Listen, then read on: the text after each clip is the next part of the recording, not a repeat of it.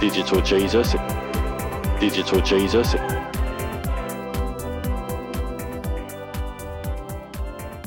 Welcome to Digital Jesus, Season 1, Episode 6. Today we are going to be talking specifically about why you protest. Why go on demonstrations? Why is that futile? First, I'd like to read to you from the New Testament. Luke 12:22. Therefore I say to you, do not worry about your life, what you will eat, nor about the body, what you will put on. Life is more than food, and your body is more than clothing. And which of you by worrying can add 1 cubit to his stature? If you then are not able to do the least, why are you anxious for the rest? We are living in time where the divide between us has been a massive scam. It does not exist. The illusion of division is just that, an illusion. We have been pitted against each other with tools designed to confuse, anger, and separate. The top-down agenda is the work of Satan. And the good news is that Satan is weak. He has recruited a few 100,000 accomplices who actually believe good is evil and evil is good. The thousands I talk of will not be given the reward they are promised, and I promise you that. The devil worshippers I speak of will not escape hell unless they stop and repent now. The horns have sounded, the trumpets have been set, and the shofar is upon us. This is the message we, the children of God, have been waiting for. I am the key that has opened the door. It can only be closed by me. No one else can open or close it. Those that enter his house return home, and all those that have ears and hear are to be judged according to their testimony. Actions and deeds will not be enough unless for the kingdom of Yeshua, coupled with faith in the highest order as your goal. We are here to usher those awake into the new world of heaven on earth, and not to drag you into the new world order of the devil's hell on earth. Stay with us as we unfold the reasons why you should or should not protest. We all know that there is a serious issue with the way that we are governed, okay? That's not just in the political sphere, it's in economics, it's also in our spiritual sphere, and our voice is being restricted. So it's economic, physical, spiritual, and a governmental problem. The systems, the way they're set up, the global organizations are clearly too dominant. They are too out of control. They are very clearly involved in a system which is interwoven and in its very nature made itself a force to be unchallenged. They have set up laws, they can change laws through arbitration, amendments to acts to parliament, whilst you just go about your business. And they can set up scenarios and play out war games, and they can come up with game theory, and they can use a Hegelian dialect as a way to confuse, and they can direct you into a direction you want to go through the whole problem, reaction, solution model. And you can go back into the previous podcasts and have a listen to any of them, and they will cover in one aspect or another the subjects that I've just outlined. So this is calling on you, calling on the future. Let's have a look at what the future could look like based on my own theories and assumptions. Okay, let's just call it that. And before we do look into the future, let's be clear about where we are today, the 27th of July 2021. We are fast being pushed into corners, unable to protest through laws secretly and hurriedly made in the back rooms on the basis of one law that was passed, which is actually amendments to that law, the Medical Health Act of 2010 if you're in the Commonwealth. Of course there are many others that can be listed, but they are essentially changing laws by getting everyone out of the way so they can quietly go about in the background and amend laws that have been created in the past. So it's been a slow process, but they're slowly reaching a point where everything is in place, and they're now getting the draconian measures in control around us through these documentations. And they're designed, these laws, to stop you responding, commenting, or calling out biased behaviour of your government and its partners. And that includes Big Pharma and any institution or representative you may find at the Bilderberg list or the Council of Foreign Relations or in the United Nations, and essentially anyone that has a global appearance or global presence and the capabilities of creating a narrative. This of course includes banks and royal families and the majority of so-called world leaders, media and tech giants, all of which have an agenda to fulfill a monotheistic system called the New World Order, and they are serious about it. This is not a joke. We find ourselves in a position where we are literally suggesting you download these podcasts onto an encoded memory stick for future use, and that's a very real event. Why? Because they are in a situation, we're looking at the future, remember, where they are able to press a button and essentially shut everything down. Shut down the internet, shut down your electricity, cut off your food supply, and force you to have vaccinations, recruit the army into coming into your houses and vaccinating you where you are, holding you down, injecting you, your family, your children, taking your children away from you because you are not giving them the rights that the government have given them through laws they've created to choose their own determination in terms of getting vaccinated, for instance. We have a system where the media channels are lying and they're just essentially rolling out propaganda, and then the agenda is so ridiculously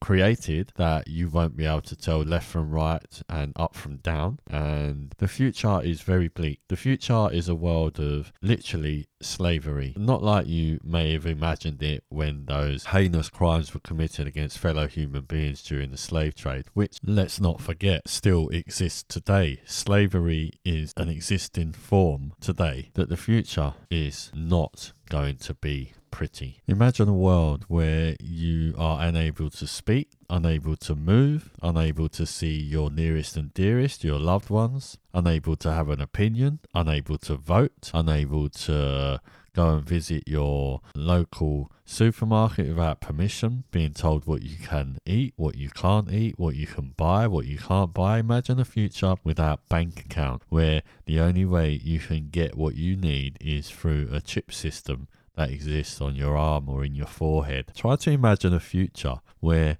you are an absolute piece of meat with no voice, and worse than that, you have to verbatim repeat messages that are sent to you from your controller, your slave master. You will say this, you will do this, you will go here, you will go there, you will stop, you will not move, you will go to jail, you will be killed for your resistance to the New World Order. Believe me when I suggest this idea, which is a dystopian existence, not much different from what may have happened in Solzhenitsyn's The Gulag Archipelago breakdown, not much different from what's happening in George Orwell's 1984. Imagine this future world where you literally walk yourself into your own prison cell. You voluntarily go and serve your government by putting yourself in jail. Imagine a jail without jailers. Why?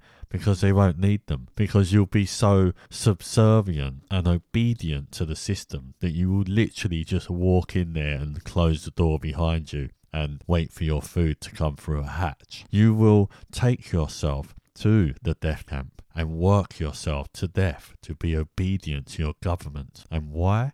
Because they will have so much control over you that you won't even be able to tell what is your own mind and what is theirs. And this is the dystopian future that is talked of. Why? Only Satan knows the answer to that. But we have to try to remember that this is a picture of the future, right? Have a listen back. Go through what we just suggested the future may look like, and you'll be hard-pressed not to see that a lot of what the future potentially looks like in this dystopian nature will be. There's a lot of it's already happening. It's already happened. And while the masses sleep under the guise of a fictitious whatever, these laws, these legal changes that somehow bind us when really we're just slaves by paper indemnity. They are the very weapons that are being used against us. And the worst weapon that's ever been created against us is us. They've got people turning inwards on each other, ringing and grass up or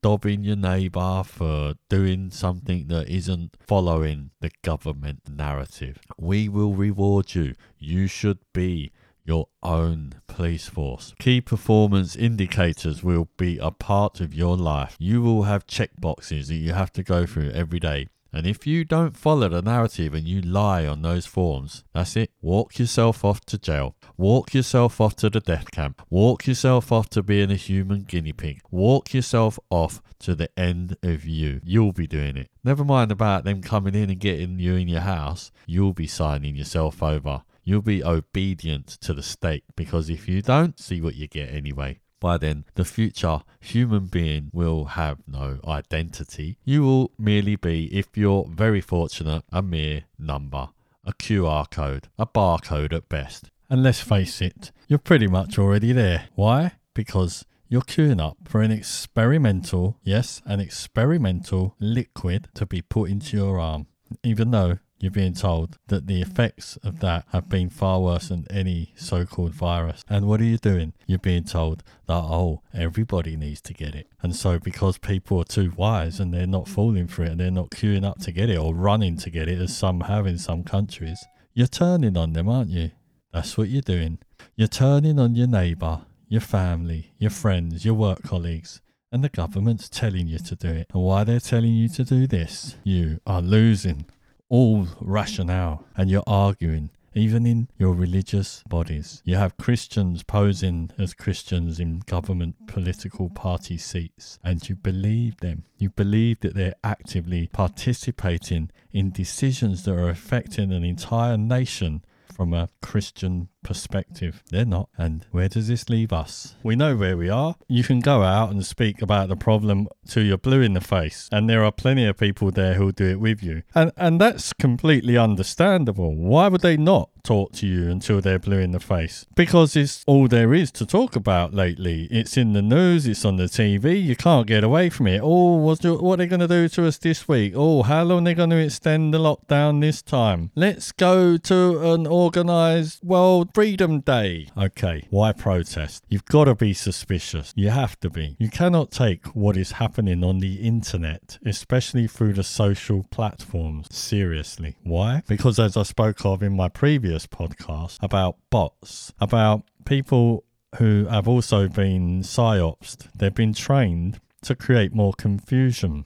Obviously, we know where the mainstream media stands. That's really the massive propaganda machine that tells you what's happening when it's not really happening. Now, I've been involved in lockdown, and I can tell you what the news is telling you is happening, because I only watch it to know my enemy, right? I don't watch the news to take it seriously. I stopped doing that a long, long time ago. In fact, I don't know if there was ever a time, even as young as 4 and 5, when I remember the news being on and my parents watching it, I never really understood it, never took it seriously. Why was I so certain that what was happening was not representative of perhaps what I feel, but also of the conversations that I heard outside of that little thing called the goggle box? I was feeling something deep inside, the feeling. And feelings aren't facts, I get that, but it was definitely something that was a gut reaction, a gut feeling that I had, that I actually went on through life to really spend a lot of time trying to focus on and to listen to. I didn't always listen to it, otherwise I wouldn't have taken the journey I did. But in the same token, I wasn't meant to listen to it, because I was meant to go on the journey and learn the lessons. So why protest? I always wanted to challenge that, and I wanted to find out ways to maybe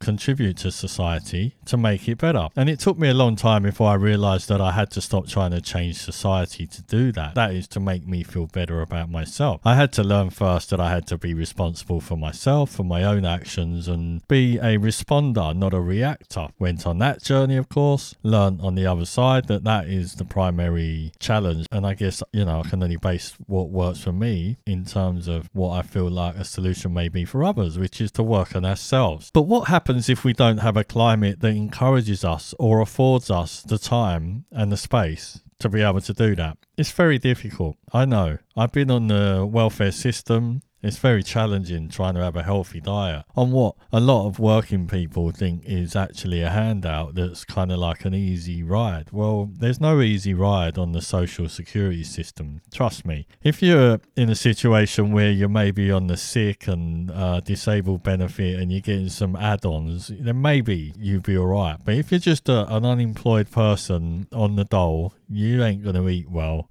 Money that comes out of the money you get fortnightly has to go towards your rent. If you can afford to live somewhere, you're not living under a bridge. It's very difficult. So there's an illusion that you can survive on the tit of the state, as I call it. So I've been in situations where I couldn't protest, where I didn't have the energy because my diet was so poor, because I was so down and depressed about my lot and I couldn't see a change and I couldn't see my way out of it. And it's a whole other story. I'm just trying to keep it abreast of where I'm heading towards this why protest. I will tell you this. In my late teens, when all my mates were going to college and uni, well, I'd already been to college. So I decided I was going to go to university, study psychology. As a freshman, I arrived day one, before we'd even found out what was on the agenda, the syllabus, etc. There were these student union reps coming around each class, and they handed out a form and they said, "We're from the student union and we represent the freshman year and we're looking for people to become class representatives." Straight away, I'm thinking, this doesn't sound right. I became suspicious enough to investigate, and they left the form. And I thought, yeah, I'll put my name down for that. I located the student union office, walked inside, and it was all it just didn't feel right. There's something not right about it. They told me that the position had already been filled for my class, but yet nobody had filled the form in except me. So I asked them, how could that be so? To which they replied, there was a late entry. Okay, so there's two problems with this. The first one is, we're on day one of the freshman year, and I've got freshman representatives telling me that they're looking for freshman representatives in the classroom. Well, one, how have they already established who those leaders are for the freshman year? And secondly, who's that person who wasn't in the class, who was able to apply even though they weren't in the class at the time the form was filled in and then handed back to them? Very suspicious. So let's put that aside. At some point during my first year, it was in London, and there was a massive movement to try to put a stop to the idea of loans coming in instead of grants. Because for all those of you out there that borrow money to go to university, I was there trying to stop that happening. Because up until this particular grants not loans movement, there was no loan system. It was pure grant. You got the money, you didn't have to give it back. You ended up with a degree. That was how it should be. System paid into it, you should be taken out. A march was organised. A march which wasn't just my university. They had got together all the universities and they were going to go on a march. We was marching somewhere from the West End of London, the University of London College campus in Bloomsbury, to Highbury Fields Park, which is in Islington. It's a fair old way. And we had to go down Euston Road. And when we got to Euston Road, it was decided that we were going to sit down and block the traffic off of Euston Road to make it newsworthy, okay? So that happened, but the police come along and said, get up. And so people just got up and then they carried on walking. And I was quite, I wouldn't say I was militant, but I was willing to join in and make a difference. The so-called organisers had taken their foot off the proverbial gas and they were nowhere to be seen. They were up the front chatting amongst themselves. You know, that little cliquey group that was in that student union office. They were all hanging out with the other student union dudes and girls, right? And they were all having their cosy little walk up the front as if like, look at us, we're bossing it, right? But nothing was changing. No one was really saying anything. What do we want? Grants. When do we want them? Nah. What do we want? Grants. Where do we want them? Nah, you know, that sort of thing. Grants, not loans. Grants, not loans. Oh, I don't know. Just songs, right? The usual standard monotonous songs. I actually didn't join in. It just didn't feel right to me. I wanted something a bit more solid, to be honest. And the biggest impact made on that march was when the people sat down in the road. That really got the attention of certainly the police that were coming alongside, or, moving it along, basically. We ended up getting to a point where if you didn't make a stand, which was Highbury Corner Roundabout, one of the biggest intersections in London, essentially all the traffic that came down from north, the heavy vehicle traffic, had to come through Highbury Corner and then split off in its various directions if it wanted to head to the city and to the West End and then beyond. Okay, so it was very much a main thoroughfare, and if you blocked that off, you would have got some newsworthy traffic, right? I admit, been prodding these so-called student union reps to get some action going. They were just turning a blind eye. They were not interested. And my actions to get them to take action were reverberating around the crowd, and the crowd was starting to pick up on this idea that they could make this difference. So they started to sit down. Now, it's important to add, I didn't tell them to sit down. I merely made a suggestion. Just like I can't tell you to go and jump out the highest window in your area, you can't blame me if you make that decision. It's down to you. If 4,000 people decide to sit down at Highbury Corner to protest against grants not loans, then it's every individual's actions and choice that made that happen. But ultimately, they needed the concept of it being something that could maybe make a difference. And so they decided to sit down. Before you knew it, me and my friends were getting swept up from the crowd and thrown against the wall and abused by police and manhandled and arrested. We got taken to a police station. We got charged with incitement to cause 4,000 people to sit down on Euston Road. In actual fact, what they'd done was they had referred back to the original incident when everyone had begun to sit down. But of course, I didn't have any part in that, and nor did my friends. It was only at this later stage that we seemingly were involved in that situation taking place at Highbury Corner. So what they did was, not only did they backtrack it and make out that we were the inciters at Euston Road, which was a couple 3-4 miles back down the road, they also lied about that. They lied. They said it was us. Well, it wasn't us. So if their case was so clear and they had such good evidence and such a good claim that we caused it, why did they have to go back to the earliest incident in the march? Well, because they had to make it look like we were aggressors all the way along the march. They had to stitch us up properly. So what better way than to blame us for the entire instigation of causing 4,000 people to sit down and block off one of the most busiest roads in London during peak time. And we thought it was a massive joke. And as such, wouldn't be taken seriously in a court of law based on no evidence, because there was no evidence of us doing what they said we did. And so they're colluding, putting their witness statements together, whatever. We'd work our way through it and we'd walk out of that court without any charges to our name. And most importantly, no convictions. I ended up on the front cover of the National Union of Students magazine, which went out to the entire country. And so did a couple of my friends, because one of them had been literally thrown against a shop window. He nearly went through it. And I went up and I grabbed the copper and I yanked him back off him and turned him around to teach him manners verbally. So it's really just a way of me saying, listen, don't do stuff like that to people. You could have killed the bloke. It's like a plate glass window. You nearly pushed him through it. Have some respect. So anyway, we end up in court. But before we get to court, there is a pursuit for us to gain some legal counsel. Now, you'd think the obvious place to go is the National Union Students. So that's where I went. And they said to me, oh, no, after this was after a couple of days, they said, we've decided that it's not an avenue we want to go down. We don't feel it's in our interest to pursue that and to represent you. Well, I was fuming.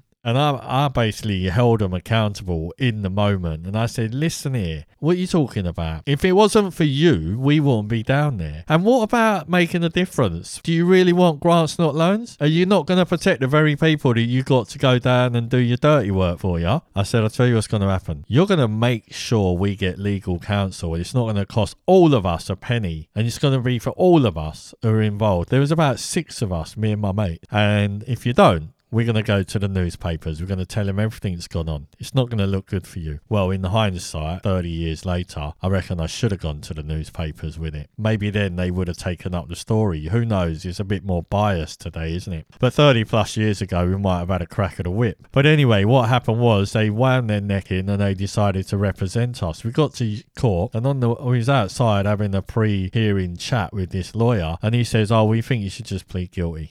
Like, what are you doing, mate? You're supposed to be here defending us, defending the cause, defending what's our right to protest against these draconian measures. You want everyone to start paying for their degrees when it's been free up until now. At least let's have a decent protest. Help us out. He said, oh, well, I've had a chat with the prosecution. It's better we just do a deal. We all looked at each other as if to say, is this really happening? And then a couple of the boys crumbled because they had they were carrying some things on them they shouldn't have had, you know. But the majority of us were in the clear. We had no real issue with being arrested. We were arrested for a cause. We were all right with that. But we didn't see how we should be punished for having a voice, or at least trying to get one. And they had no proof that it was us that caused it, because there was no proof. In the end, it was all agreed that we should take a bind over, which was a couple of years kind of probation kind of thing, and they'd throw the rest of the charges out. Well, we were young, we were naive, we just wanted to get back out and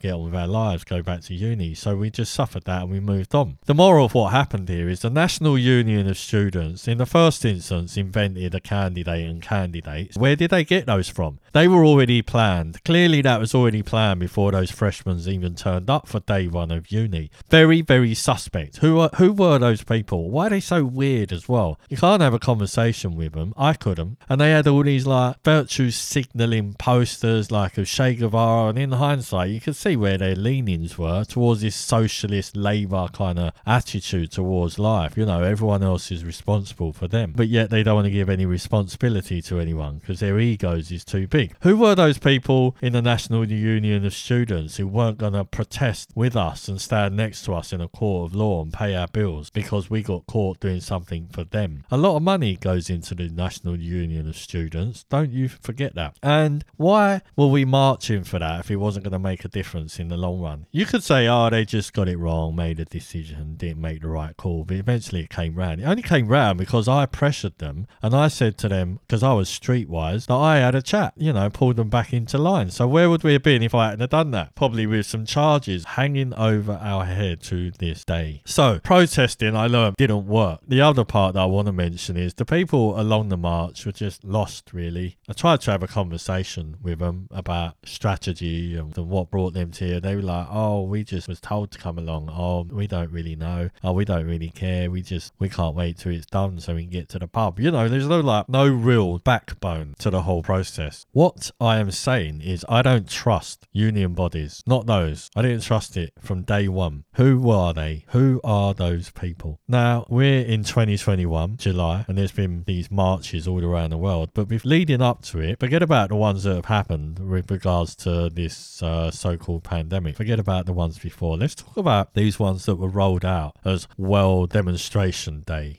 Right, World Freedom Day. Who put the money up for that? Because I was getting Instagram photos, flyers from people that are quite popular in the public eye with regards to the resistance to what's happening. One of them's Katie. She put up a post of all these flyers, and they were like pretty much identical except for the name of the city that they were being held in, and all on the same day. And I was questioning, well, who's putting the money up for all that? And furthermore, who is organising these so-called marches in all of these towns all over the world at the same time? Let's not forget, people have been dragged out of their homes in countries around the world for just even posting a link to a demonstration on Facebook. If you can't even say that there's a demonstration, as a pregnant woman, you're going to get dragged out of your house in front of your kids by some Nazi coppers. If you can't even do that, how is it that there is been a campaign to create a world demonstration, and it was rolled out. You have to question that. I don't trust it. I don't trust that. Who are those people? And who are those people that are arranging those marches when you go on them? Let's take the London March. A lot of people claim it was close to 1 million people, the first big march. Now, the one that just happened on the 25th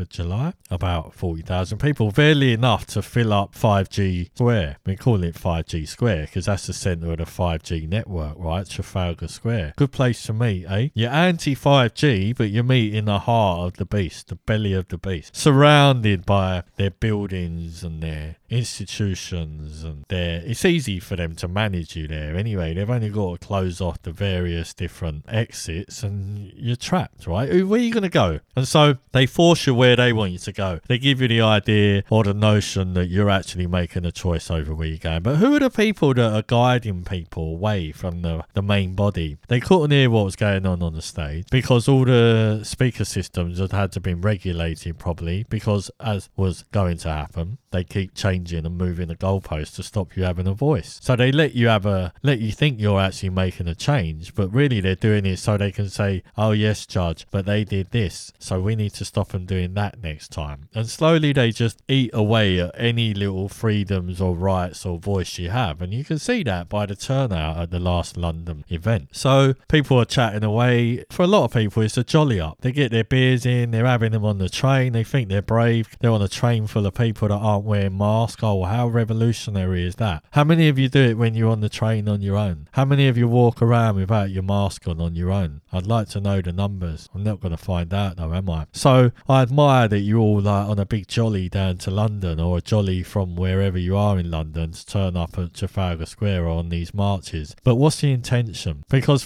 during the lockdown it was, oh, get out of the house, see some of your mates, catch up, bump into some other bods that might have the same ideas. But when it comes down to it, when the booze is flowing and the hype of it all happening is in flow and people are walking along just blindly calling for freedom, you just get caught up, and then before you know it, you've got nothing to say, nothing in common. Why? Because there's no solutions being talked about at these events. It's all, oh, look what they're doing to us, oh, look what they're doing to us, oh yeah, and they're doing this to us, oh yeah, and they're doing that to us, and oh yeah, we're not taking any more, and oh yeah, and you need to stand up, and all those that are here, you should give yourself a round of applause because look what they're doing to us, and they're doing this to us, and they're doing that to us. That's all it is. That's what's going on. And then you come out with, what do we want? Freedom. When do we want it? Nah. What are you doing? Seriously, why are you going to the very perpetrators against you and asking them for your freedom? Do you know the last time that happened in the British Isles was during the end of slavery? Wilberforce up north, he was one of the boys. There was a few others. You know what really signalled the end of the slave trade, or at least all the people which were royals? Lots of people had big business owning people on plantation,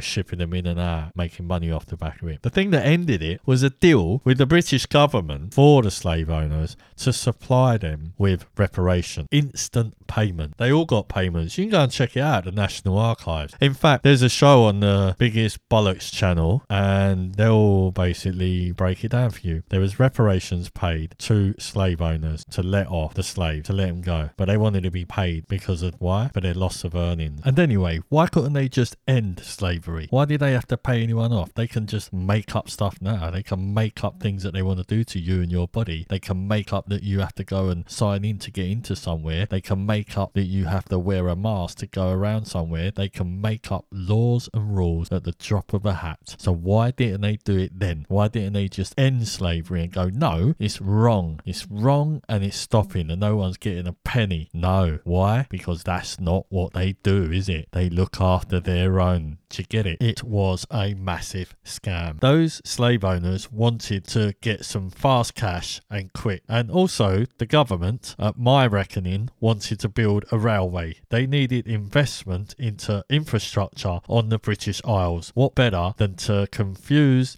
the masses by making them believe believe that they're giving in and giving up slavery. And it was a lot of money. We're talking billions back in the turn of the 19th century, I guess. We're talking a lot of money. Do you know who footed that bill? British taxpayer. British taxpayer. So along with the wars they take you to, along with the end of slavery that they made you pay for, you pay for that. And do you know where a lot of the money from that slave trade went to? It went to building the railway, another massive institution. They made money on money on money, right? That's what happened. And you paid for it, and you keep paying for it. Every time you go and get on a train, you pay them for the fact that they got paid from you for ending slavery to do what? So that they could further enslave you. I'm talking to you, right? You in the future. This is my message to you in the future. You got to get wise to this. You got to stop going to ask for freedom from people that are using what you do, what you built through paying for. They used your earnings to enslave yourself. You're the slave master. Do you get it? Allow me to explain. If you haven't already tuned in, I'll tell you how it works. Just as I said, they invent stuff like reparations for slavery. You pay for it through your taxes. To make those taxes, you have to go to work. To invest in something to create an industry, they need money. To get money, they either go to two places. Either one, they have it because it's old money, or two, they have enough money to use as collateral to go to a bank and get some more. But guess what? You're the collateral and they are the banks. So they make up the money. They make up the money, they make up the industry, and then they enroll the slaves to come in and work in the industry. They pay you a wage, which is as little as they can possibly get away with. You're the slave, and they treat you like shit on the way. And then when you decide that you've had enough of being treated like shit, you move, you go to somewhere else. None the wiser that actually you're the collateral that built the company. But over this period of the last couple of 100 years, they've been figuring out exactly how much you need to live on, exactly how much you can get by on to save, and they know exactly what your overheads are. So they know how to push up your cost of living and push down your income, which is left over once you've paid for everything. Why? Because you're not important. The shareholders are. Those that put in that money that are now getting dividends. But you were the person that was in the business plan. The hundreds and thousands of people that worked on these infrastructures that are the tax money that is going back into the system, which justifies them starting up the business in the first place on the guise of, oh, we're creating jobs. No, they're not creating jobs. They're creating tax income to pay themselves to greater their riches. What do? They build the company on you in the business plan, public money to get it up and running, to roll out all the massive costs and expenses that the taxpayer is going to pay, and then they make it look like they can't run it. Oh, we're unable to run it, it's running at a loss, because they make it run at a loss. They know what they're doing. And once it's running at a loss, what do? They start giving ideas about how they're going to sell it off. And who do they sell it to? Their mates. And who are they? The very same people that have been enslaving you from day one. The ones that you have to go into the businesses of and spend the money you have. Most people in Britain are in negative equity. Go to work, really, they're not even making enough to stay at home. And you wonder why so many people chose to stay on the dole. People chose to stay on the dole because why go to work for somebody else for 40 hours a week on a 0 hours contract when you can stay at home? Yeah, you'll get less, but you won't have some arsehole telling you what to do, making you jump through hoops, not giving you any respect, paying you minimum wage. Why would you go and do that? And people do. Why? Just like I do. I like to work. I want to work. I want to have a job. I like to contribute. I like to be of service to my community if I can. Connect with people. But in some jobs, really, I'd rather have nothing to do with people. I've worked in some industries and people are just like born arseholes, right? And they're protected to be arseholes. And the whole bully system exists in the modern workplace. So that's a whole nother subject. I'm probably going to do a podcast on bullies. But where I'm getting to here is that you are a slave to your nation. You pay all the bills. When the nation goes to war, now when I'm talking about nation, we're talking about Great Britain as the example here, okay? But don't be mistaken. It happens all around the world. It's a model that has been rolled out probably back when the British Empire ruled the waves, when they're telling you they're giving back countries like Hong Kong and so on and so forth. No, they weren't. They were just moving everything into a different level underground. And who's it run by? The banks. Banks run it all. When they go to war, when you don't want them to, like when 1 million people marched on the city and London against the Tony Blair Iraq invasion over fictitious weapons of mass destruction, they went to war. You paid for that war, the taxpayer. Went the Second World War, you paid for that. You've only just finished paying for the First World War. Who knows how much debt there is? Britain is a public limited company, UK PLC. Look it up on Companies House, you'll see. It has, a treasurer. Yeah. Guess where he goes and lives? Next to 10 Downing Street, eh? So the Chancellor of the Exchequer, he's the treasurer of the UK PLC. He's got a balance sheet, profit and loss. He's got to make money. And somewhere down that line, he's got to worry about the bottom line. And who is the income of the country? Well, you are. It's a big subject, isn't it? Income, expenditure, export, import, etc. But what do Britain export? Finance. The biggest thing Britain runs in terms of income is the financial institutions in the city of London. The square mile. But the city is not a part of Britain. It's a city within London. It's got its own laws, police force. They probably just pay rent for the land to the rest of Britain. But ultimately, whatever comes into there doesn't filter out into the rest of the country unless they decide to do acts of charity, build things, infrastructure, so on and so forth. But it's all to make money anyway, to get you to pay the bills. But you're paying off debts essentially, and that goes way back. If you look back at the history of the Rothschilds, you will see that they essentially funded both sides of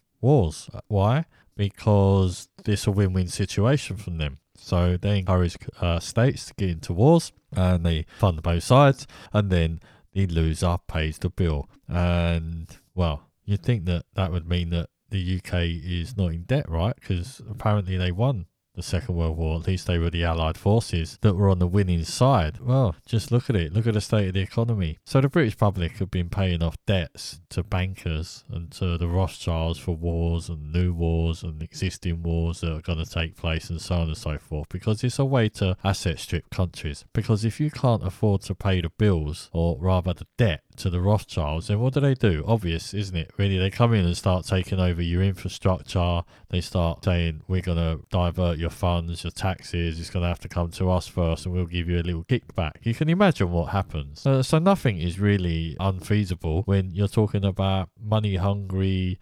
power-hungry people that essentially own not just countries, but the money supply. Very problematic. It's always going to breed corruption. And especially if they're dictating to governments and they own the media corporations, they own the big pharmaceutical companies, they own you get where I'm going. Everything is owned at some point up in the top of a tree by somebody who accumulated not just wealth, but asset. And it's a massive empire, massive amounts of power and money, and it creates dominance over those that don't have money and power. Quite simple. So they end up saying whatever they want, whatever narrative they want, delivering whatever narrative they want. The average person wants to trust those powers that be that are looking after us, and have a unhealthy sometimes trust in those powers that are meant to be looking after us, especially when they're not delivering. There is a chain of thought out there that says your birth certificate, if you look on the back of it, it'd be how much they value you at, how much you're worth, how much debt you have on you, and they sell you like a piece of meat. You're like collateral. Of course, I'm talking about the original copy, because when you were registered as a baby, there had to be one of your parents, not both, just one, and a witness. And why is that witness there? Because whenever you are signed into the language of law, aka legalese, there needs to be a witness. But not just anyone. It can't be another member of your family, for instance.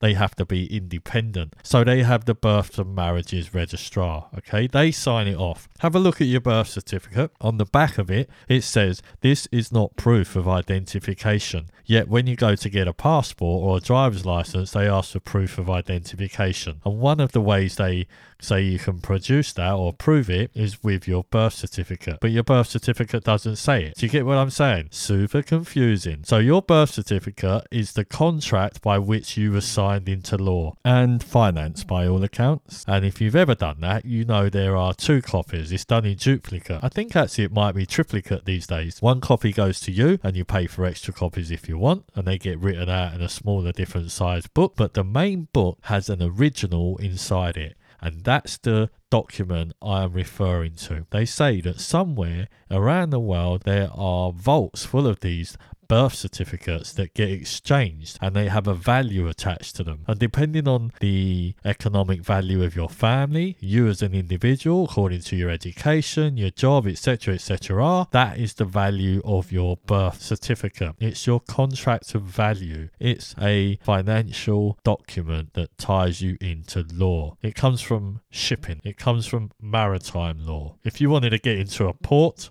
you needed a birth certificate. Why? Because you needed a legitimate reason to be inside the nation state and earning revenue as a result. So take aside the whole idea about your DNA being copyrighted and trademarked so that they can pass you around like a product. Take that aside, it's already been happening. The only difference is they don't have a barcode on you or a mark, but it's coming. That is coming. So you're a slave. So when you go and ask for your freedom, it's too late. Why? Because your parents, God bless them, they signed you over to the government, and also you give it to them every day. Person A travelling down from Birmingham into London to go to the march. Exhibit A. First thing you need, bus fare or a car or petrol or something to get you to the station. Pay for that. Second thing you need, a ticket. Jump on a train. Pay for that. You want a drink, something to eat, maybe a couple of snacks. If you're having a drink, you have a couple of beers, maybe a 4-pack. You might buy them before you go into the station. Take them on the train with you. It's a lot cheaper, right? You'll pop into Marx's, get yourself a pork pie, whatever. That costs money. You get down the other end, you come out, you're like, oh, thirsty, let's hit the offie, get another 4 beers or a bottle of water, pay London prices, get that, pay that. Go on the march, a few bits and bobs, maybe buy a flag, maybe if you got your kids with you, buy them a fluorescent thing or whatever it is that the kids are buying down there. Get a few leaflets handed out to you, get on the march, walk a bit, get thirsty again, buy another drink, call for your freedom. But everything you've done up to that point has been paying into the slave system through taxes. You're paying taxes. You pay tax on your fags, on your drink, on your train journey, on your car, on your bus. Whatever you do with that money that you've been given, which is a faith-based currency because it's got the Queen on it, says I promise to pay the bearer. Who's the bearer? You're the bearer. Pay the bearer what? £5.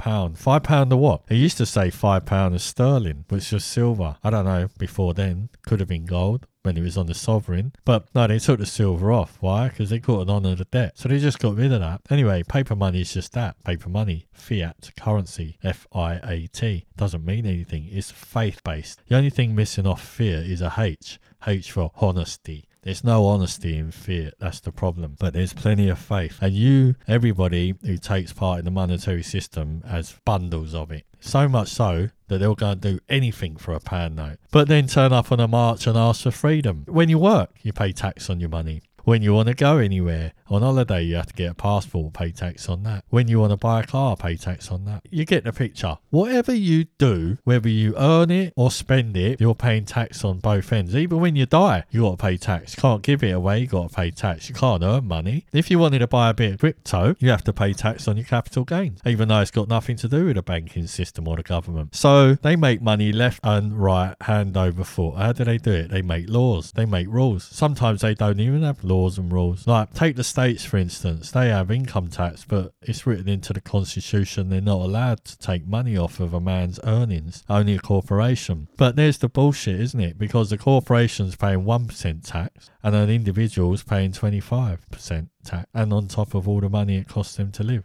And as I was saying, they have a spreadsheet. They know what it costs for the average person to live. And if they know they can eke more, then they'll, with their massive family of corporations and institutions, they'll put the price of gas up, price of electricity up, cost of housing, cost of loans. It's all fixed. The whole thing's fixed. So here's the news. Why protest? Why protest? Exactly. There's no point. There's no point going to your slave owner and asking them for the key to your chains. Give us the key to our chains, you cry out. And guess what they are going to say?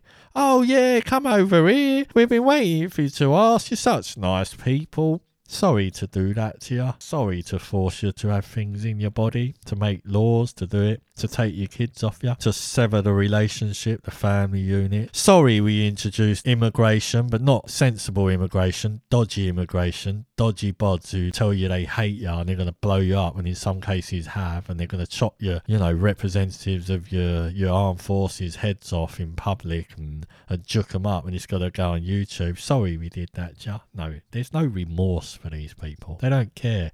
Just like they put people in chains, and when those ships were crossing the Atlantic and the North Sea, wherever it was, they threw the men, women and children overboard in weight order. They threw them overboard to lighten the load. Cruel, in their chains. Never took their chains off and give them a chance. No, just throw them over in their chains. That's what you're talking about. They're the people you're going to ask for your freedom from. So, what is the solution? Well, my journey has been one of seeking solutions right back to my early school days, and definitely since university. I've since studied psychology and international relations at two big universities in London. And I spoke to one professor who was in the team of people that Tony Blair went to visit one day when they were discussing with all of the scholars that covered all the different areas of international relations, politics, economics, etc. So they sat down in a focus group, and Tony Blair spent the whole day. The room was like, nobody left the room. The sandwiches come in, the drinks come in, and everyone was fed and watered, and Tony Blair never said a word, and everyone discussed and shared their position. And at the end, the conclusion was, very bad idea, no proof, absolutely 100% do not go into this region, because the adverse problems that will occur will far outweigh anything that could potentially happen if Saddam Hussein did have a WMD. That was the conclusion. Tony Blair, who is dark by now, has had a big long day in this room, stood up. He said, I've listened to what you had to say and we're going in anyway, and walked out. Now, my reports claim that was the only thing he said that day. Meanwhile, you lot are out protesting. Millions of people do not go to war. I need to tell you a story about Tony Blair. I was staying at a friend's house in Richmond Crescent one night, and when we got up in the morning, we were having a bit of breakfast, and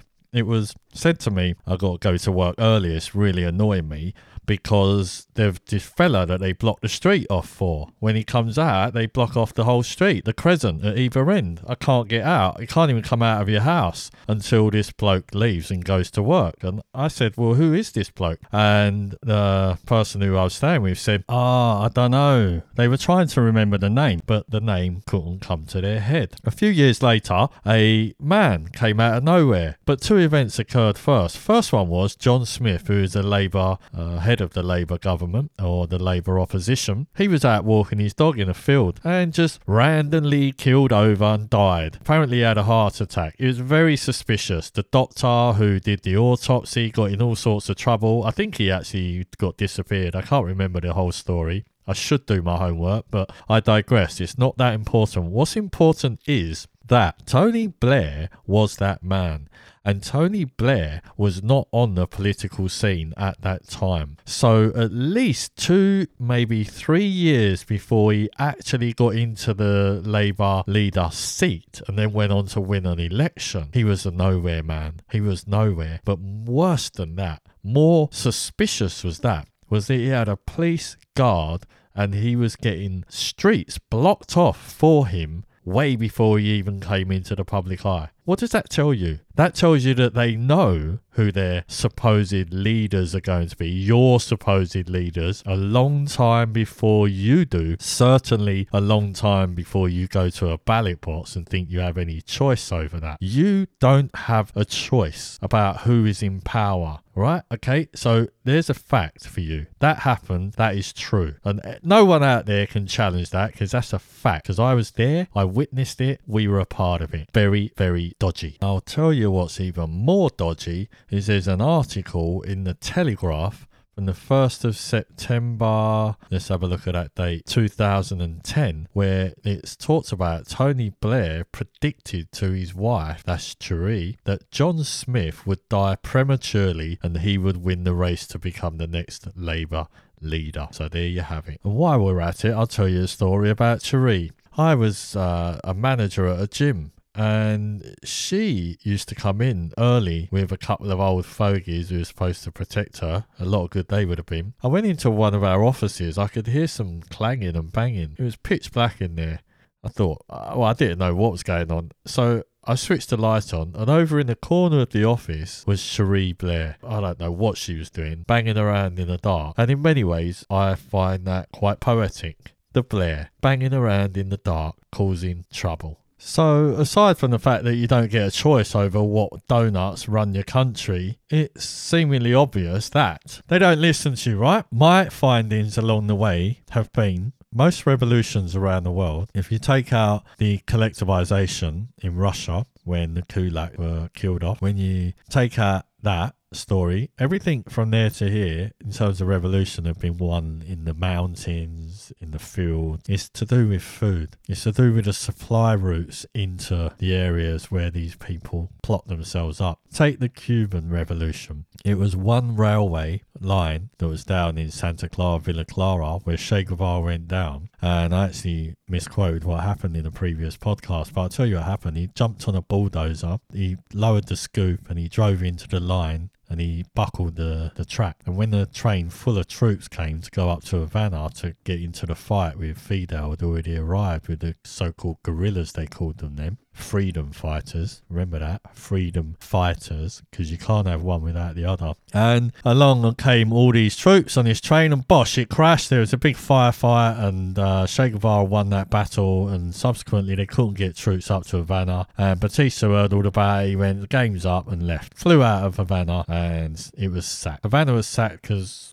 Batista basically flew out of his tail between his legs, scared, running for his life. Fidel Castro went on to run the country. He never said it was communist, he never said it was socialist. Everyone else did. And you've got people that are in, America who are Cubans who will argue that. I've been to Cuba. I'm not Cuban. I'm not claiming I am. But I spent time there. I travelled around. I spoke to people. They were quite happy with the way it was. Yes, people wanted the consumerism of the West, especially America. And it was that consumerism that drove Cubans to wait on the horizon between Havana and Florida to ship themselves across in makeshift dinghies and anything that would float, really. And that revolution was helped on by the fact that when they were in the Sierra Nevadas, the people looked after them. They hid them, they got them food, and it was you got killed for giving them food, but people looked after the people in the Sierra Nevadas because ultimately they were looking to rescue them from a fate worse than death, which was a Batista rape and pillage society built on capitalism and essentially just an enslavement of the people to satisfy desires of the, they are. Study your history, right? Let's have a look at this. Why protest, right? What are you going to do? So the only way these people, and this is just me throwing in my 10 cents worth, and this is not me, just like I said at the beginning, I'm not telling anyone to do anything, I'm just talking. What people do is up to them, but I've got a right to speak, I've got a voice, and what's going on now is out of order. So people need to start talking about solutions. Well, I'll tell you what has worked in the past. When you cut off the supply to any nation, eventually you starve it out, like you starve it into submission. And how does that work? Well, take a look at lockdowns. So they tell the little local shop you can't open. They tell gyms you can't open. You get the picture, right? But the corporates are allowed to open. The big chain supermarket, you know who they are. The big chain food outlets, they're allowed to open. They're all allowed to open. And guess what? You all go there. You all go and give them your money, don't you? You've been doing that. Why? You could say, what choice do we have? We've got to feed ourselves and our family. Well, what choice have you got? I'll tell you what choice you got, where it's heading to. So you make a decision. You either want where it's going to, or you want to make sacrifices and you want to do something that's going to properly make a difference. Marching on a city is not going to make a difference. Make sure you hear this properly, okay? Stop it. Stop doing it. Stop asking slave masters for freedom. Stop it now. And why? Because the people that are encouraging you to believe it's going to work are part of the organisation, the warring faction that's making you believe you're going to make a difference. Historically, it never has. It's not going to change. You're all slaves. Stop it. So, stop going into corporations. Stock up with your food, whatever you need to do for when the next lockup comes. Get yourself locked down, because trust me, those people in those positions of power, they got their their little nest egg somewhere, their underground bunkers and whatever with all their food. They're all sorted, right? But I tell you who's not sorted. The police ain't sorted. They ain't got nest eggs. Why? Because they're just asleep. You can see it. They're little lapdogs for the government, ain't they? For the system that's doing this, for the global movement that's oppressing you. The police are they think that they're safe. They think, oh, we're just doing our job, just like the SS did. We're just doing our job, just like it came out of the Nuremberg trials. Oh, we were just doing our job. Trust me, the police do not have a stockpile of food.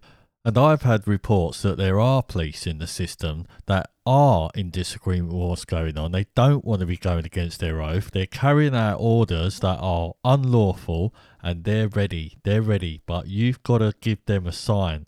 Give them something to aim for, in my opinion.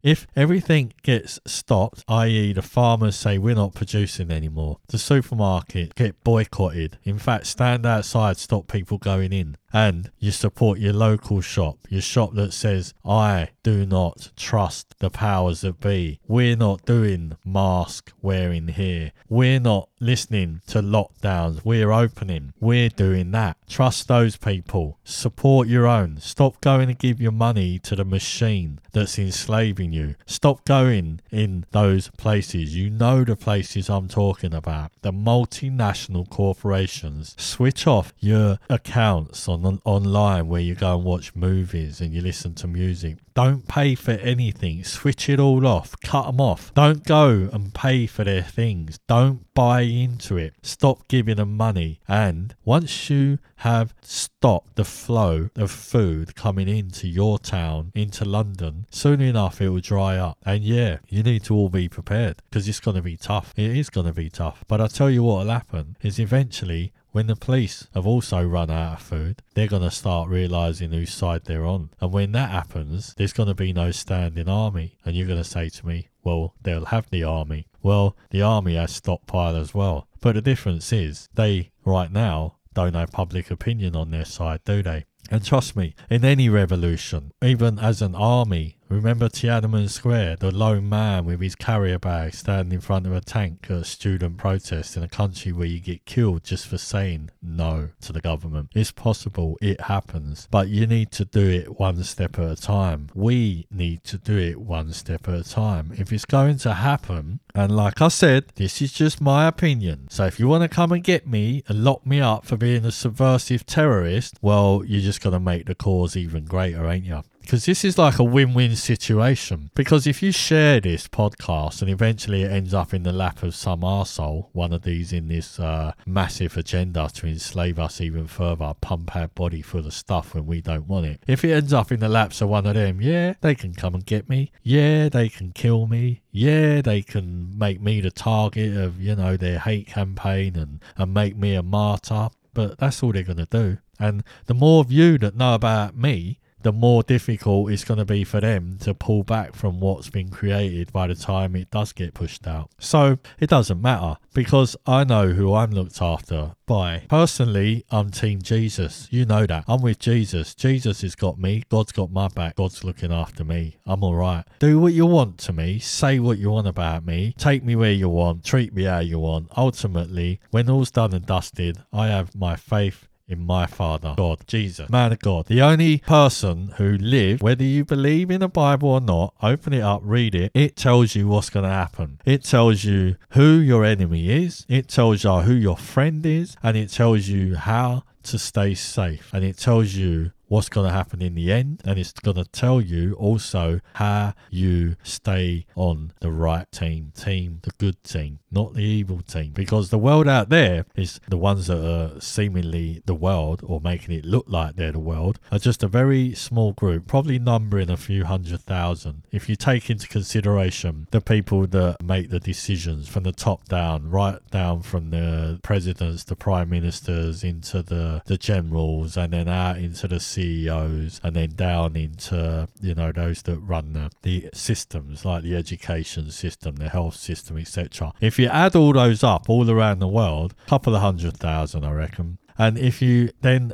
Take that and you divide that into 7.5 billion people. Pretty sure we got the upper hand, right? But you're not going to beat them by using their rules. You have to make your own rules up. Starve the fuckers out. Starve them. Starve them. Teach them who really runs this planet, who really works the land, who really works in the shop, who really turns the machines, who really switches them on and off, who drive the buses, who drive the trains, who drive the Ubers. You're the people that have the power. You, the ones who work in the bank behind the counter, the ones who work in the supermarket at the checkout, the ones that help the elderly in the hospital, the ones that help the sick and put your own life at risk, the ones that work in the buildings that supposedly supply you with housing and social security. You all have the power. The ones that work in the local shop, the local convenience store, the truck drivers who deliver everything from food to furniture around the world, the people that fly the planes, that serve you food on the planes. You all are the people that have the power. And it's wise to say that yes, they've caused a division through the bread and circus and the confusion and the Hegelian dialect, that they've got some of you believing that you're up against your own, and they've got you telling lies on your neighbour, or rather grassing your neighbour up, and if you're in Aussie, you're dobbing them in, right? Yeah, my neighbour's got people over and there's a lockdown. They're telling you on the news that there's something that happened that's not. They're telling you the shops are closed when they're not. I've been living through lockdowns. Trust me, the shops are open, but the news is saying they're shut. They're telling you there's cordons around certain areas that you can't get in and out. But I go to those areas and you can go in and out freely. The media tells you one thing, but the reality is different. They don't have the power. They are creating the illusion that they have the power, and they're using the media to do it. So you boycott the media as well. Turn it off. And if you want to go and protest anywhere, that's where you need to be, outside their building. You need to be outside their houses. You need to fight on your feet. Stop feeding them. That's how it's going to go down. So where are we at? If you want to make that change, if you want to make that difference, then this is my suggestion. Get your friends, pass them the Digital Jesus location. You can find us on all the platforms. Look us up on the Google, whatever. It's free. I'm not going to take any money off you. We're a solutions-based program. We're going to talk about the things the government is trying to stop us talking about. We're going to offer up solutions. And if you stay tuned for the next episode, I'm going to tell you exactly how you go about becoming one of these members. And I'll tell you what a member of this particular group is. So stay tuned. Keep coming back.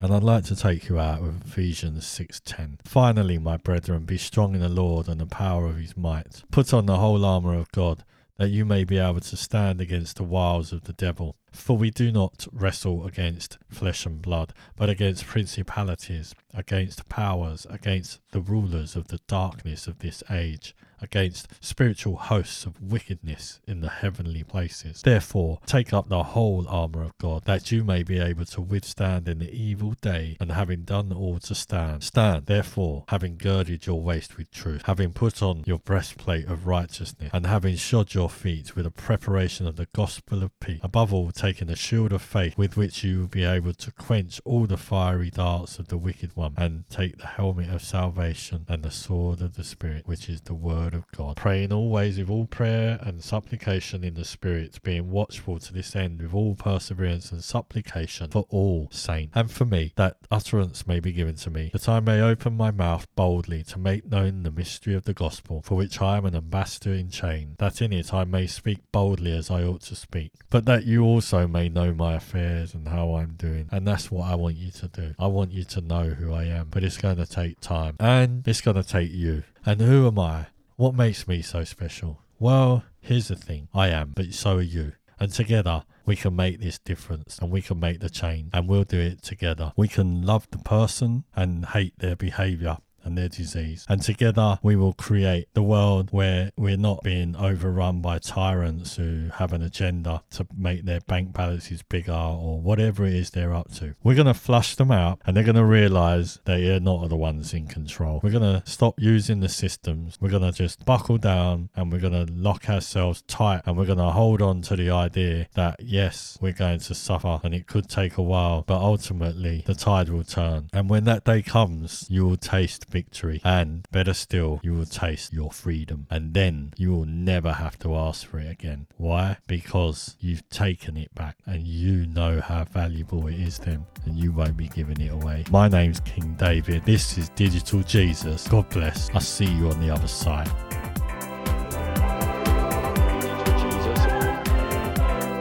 Digital Jesus.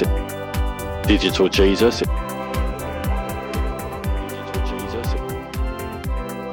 Digital Jesus. Digital Jesus.